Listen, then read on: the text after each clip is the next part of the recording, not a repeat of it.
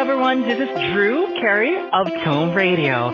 Joining us today would be one of the humblest person I know, who is not just a person connected to science and books, but also a person with advocacy.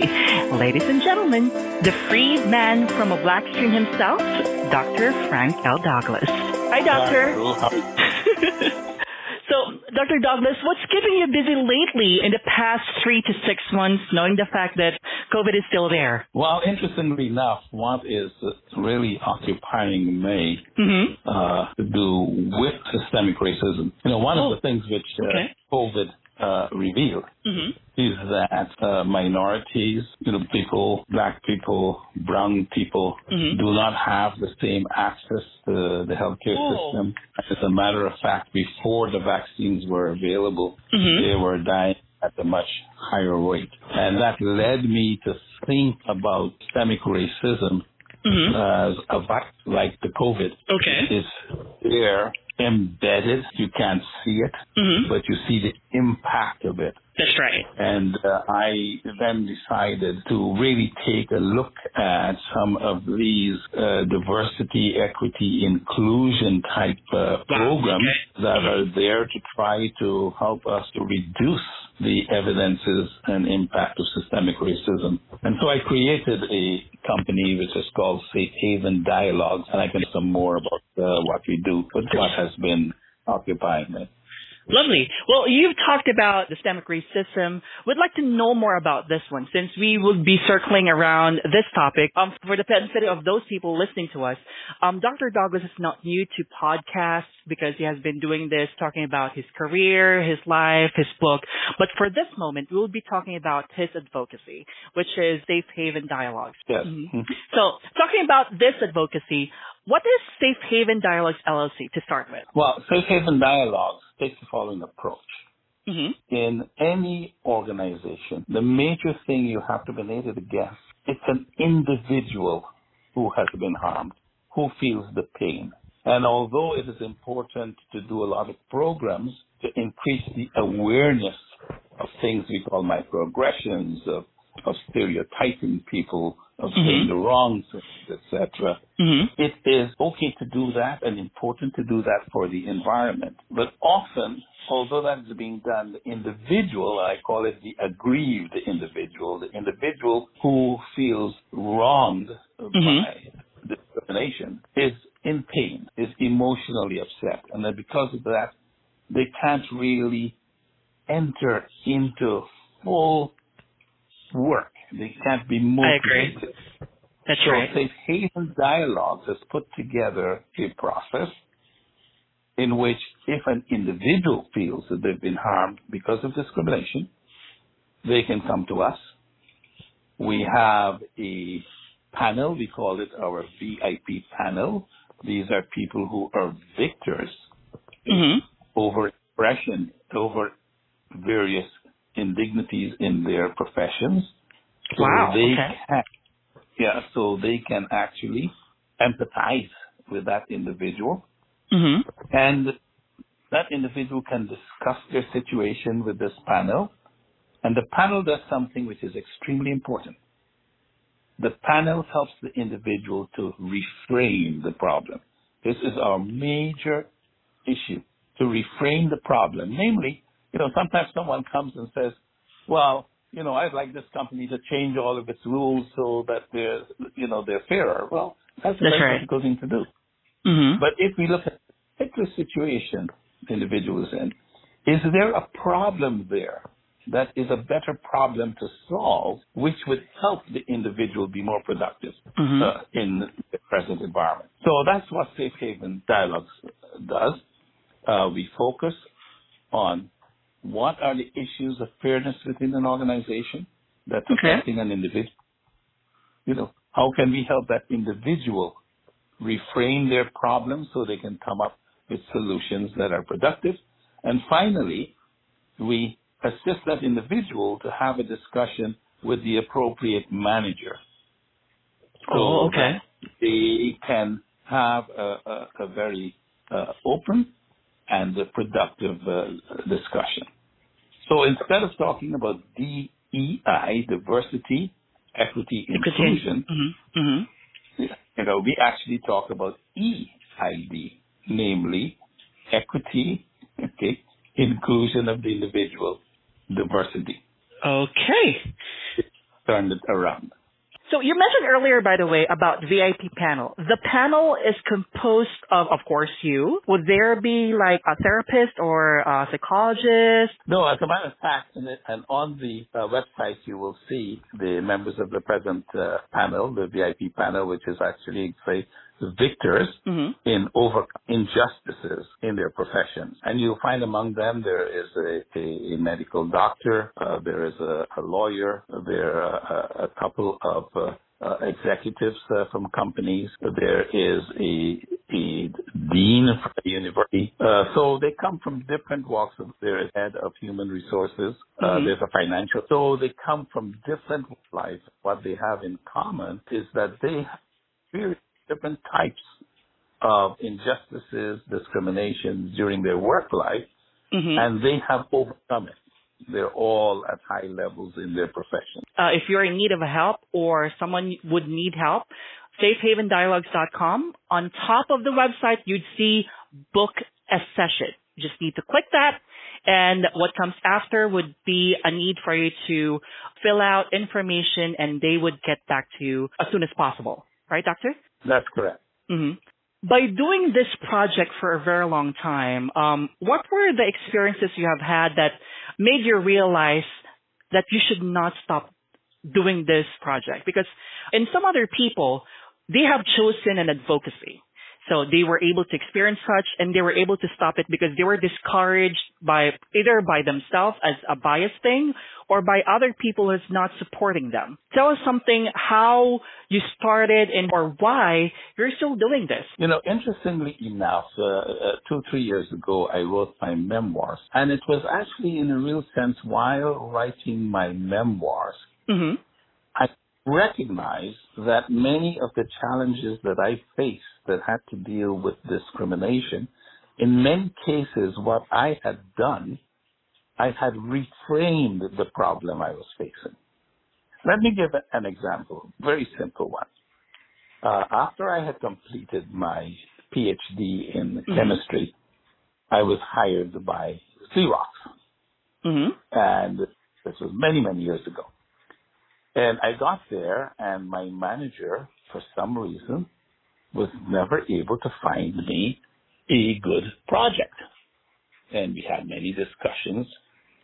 And one day, a white young man joined who had not completed his PhD. In fact, he was still writing his thesis. And he was immediately placed on what was the most attractive, and we would say the hottest project going on. What a leap. So I went to my manager, and I asked him how come. And he looked at me, and he nodded, and he said, yes, you're right. I put Bob on this project. I got very angry. I left his office, went to the senior vice president, to whom I'd gone before and complained that I was not being treated fairly, and told him what had happened. Okay. Now, years later, I thought of that incident, and the following occurred to me. One, this senior vice president, Dr. Tribus was his name, was a new head of research and development at Xerox, and he was determined and had set himself to hire a number of black PhDs. He hired 3 the year I was there. Prior to that, there was only 1 person in the company. Now, that means my success was very important to him. Had I gone to him and had I said, Dr. Tribus, could you help my manager find me a very good project where I could demonstrate what I learned in my PhD? I might still have been at Xerox. Because I did not want him to penalize my manager. What I wanted was a good project. Yes. And that was the thing he would want, a good project. So I thought about that as an example where I had not reframed the question. And had I reframed the question, we would have had a problem that was not only going to get me to my desired outcome, but was an easier problem to solve and a better problem to solve. So as I was writing my memoirs, it struck me that, as a matter of fact, I had done a lot of that later on in life, and that was probably responsible for some of my successes, even when I was in a hostile environment. Mm-hmm. So I continue to do this because systemic discrimination, whether it is gender, whether it is color of skin, whether it is culture, whether it is what we call transactionality. Or even educational attainment, right? Mm-hmm. Whether it's educational attainment, discrimination is within the fabric of our country, has been around for centuries. So we shouldn't expect to be able to solve this, just like that. Sure. However, we need to approach it from two perspectives. One is the strategic, which I call the equity part, where we get organizations to commit to treating everyone, not just people of color, everyone fairly, okay, transparent, fairly, and aligning all their systems around the simple question, is this fair to everyone? And on the other side, for individuals who are experiencing discrimination, is to have an opportunity, a way where they can be in a safe haven, a safe space, where they can discuss the experience they're having, and where individuals who are empathetic, but who will be looking at the situation they're in as an impartial way as possible. So empathy and impartiality, and help that individual to reframe their problem so that they can come up with a solution that empowers them, motivates them, That's and right. enables them to have a discussion with the manager in the middle who can be of help to them. I would like to understand even better, which services do we offer under Safe Haven? Yes, one could generalist consulting, but here's how the process works. Okay. Let us say someone comes to us. Okay. We have a format in which we ask them to describe what is happening. For example, we ask them to start, and on 2 pages, not a long document, at most 2 pages. We start off with, what is the outcome you desire? 2-3 sentences. Okay. Then we ask them to describe the situation that they're in, half a page to a page. True. Then we ask them to describe their view of the environment that they are in. And finally, we ask them to state what they think is the problem. So they present that to us. We present that a couple of weeks before we are going to have a meeting with the individual to the VIP panel. And the VIP panel discusses among themselves. Now, on the day when the, I'm going to say, aggrieved individual meets with the VIP panel, we have a process that they go through. They start off by listening to the individual telling their case. They ask some questions of the individual to be sure that they understand the outcome the individual would like to have. Then they start asking questions about the environment and trying to get a sense of what is the environment like, what problems do you think the manager has, what challenges do you think the manager has. And they ask those questions and discuss.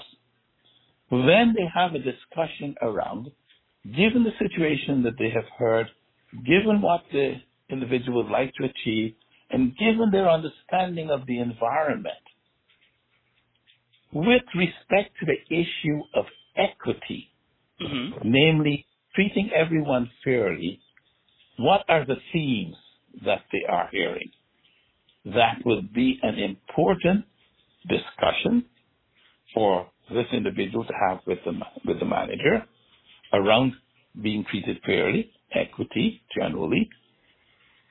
And secondly, are there any problems there that if they were to be addressed, both the individual and the manager would find that productive?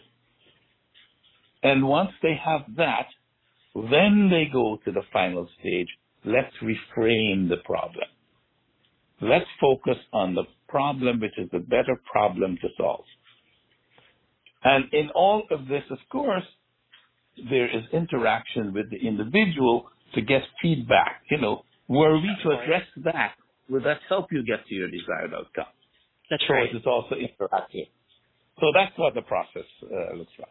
For this year, do you happen to have any number, like how many people have we been able to help already? We launched this year. We find the process about 4 or 5 months ago, and we actually have been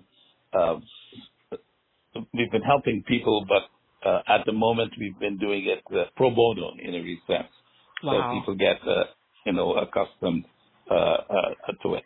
Wow. I'm totally speechless. I mean, with much efforts that you guys have been doing, from receiving the story, checking panel, question and answer portion. I mean, you guys, we have here a financial analyst, a journalist, or a senior human resource management analyst, another human resource director, board certified in emergency medicine. I mean, how can you guys have another moment to do such thing while you have these titles? I mean, how you guys are being blessed. Yeah, it is a commitment, and we all have to help in this. These are individuals who are all very passionate and really like that they could share with others. They could use their own experiences and the things that they did to overcome, because each one of them has had problems, would not necessarily be identical, but they might be issues that were similar. Exactly. So they can call upon how they handled it. And what is important is actually the discussion amongst the VIP.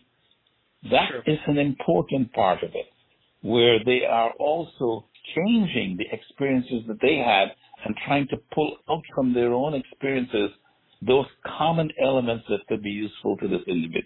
You guys being the epitome of different industries and now providing a voice of refraining different kinds of problems, especially the racism in and out of office or even in a public matter. I'm still speechless, to be honest, on how I could really put myself in your shoes. I could just barely imagine the number of people whom you've helped, especially with Free Bono, bow down to you guys and be thankful.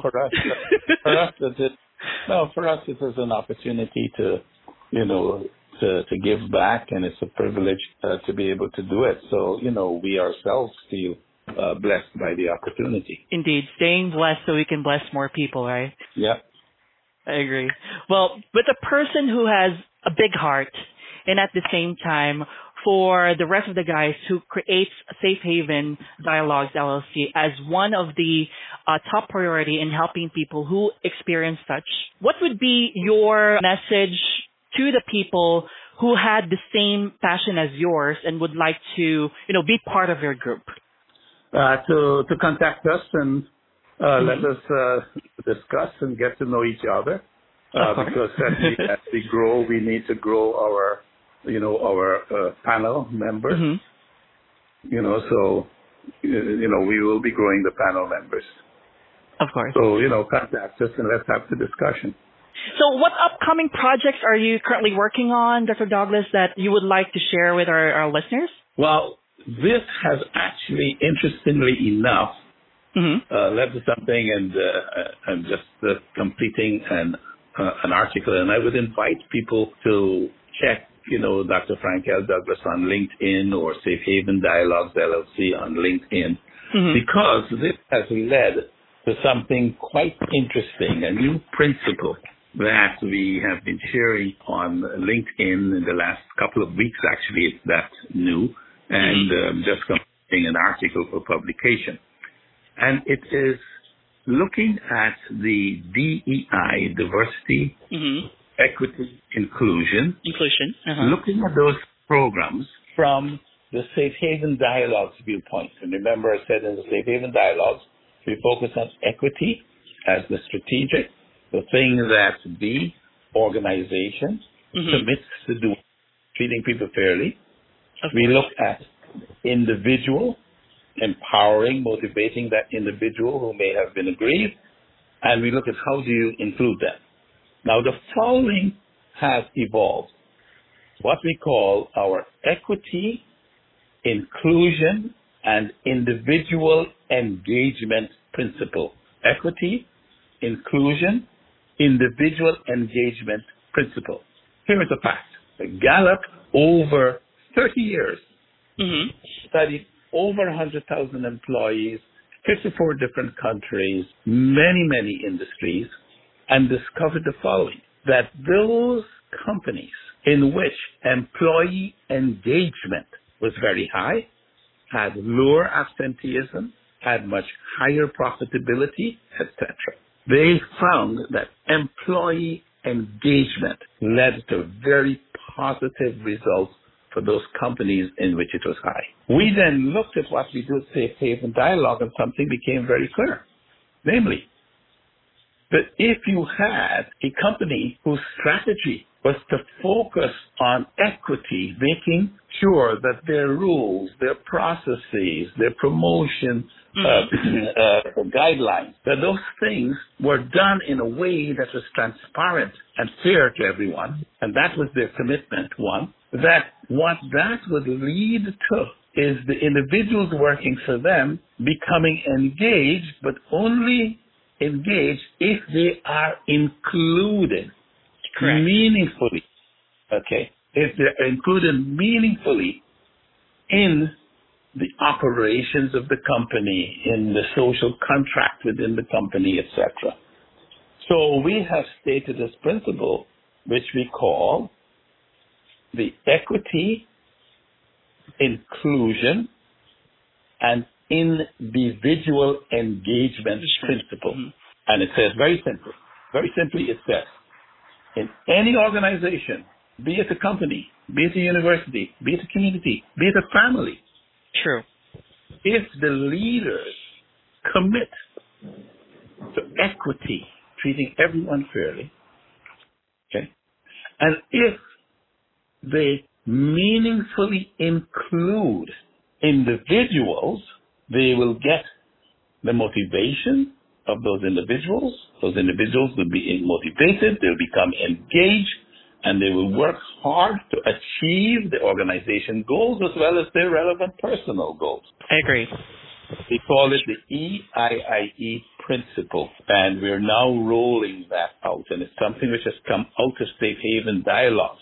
As we look at the experience, in industry, in university, and DEI programs, which are very important, as we look at it, this is the core that we are seeing. Equity, commitment from leaders, ensure that your individuals are engaged by including them meaningfully, so that inclusion becomes a bridge between equity, the commitment of the leaders, and individual engagement, which leads to productivity, be it from a societal perspective or from a business perspective. Okay, so guys, once again, as what Dr. Douglas has been putting an emphasis, equity, inclusion, individual engagement as their principle.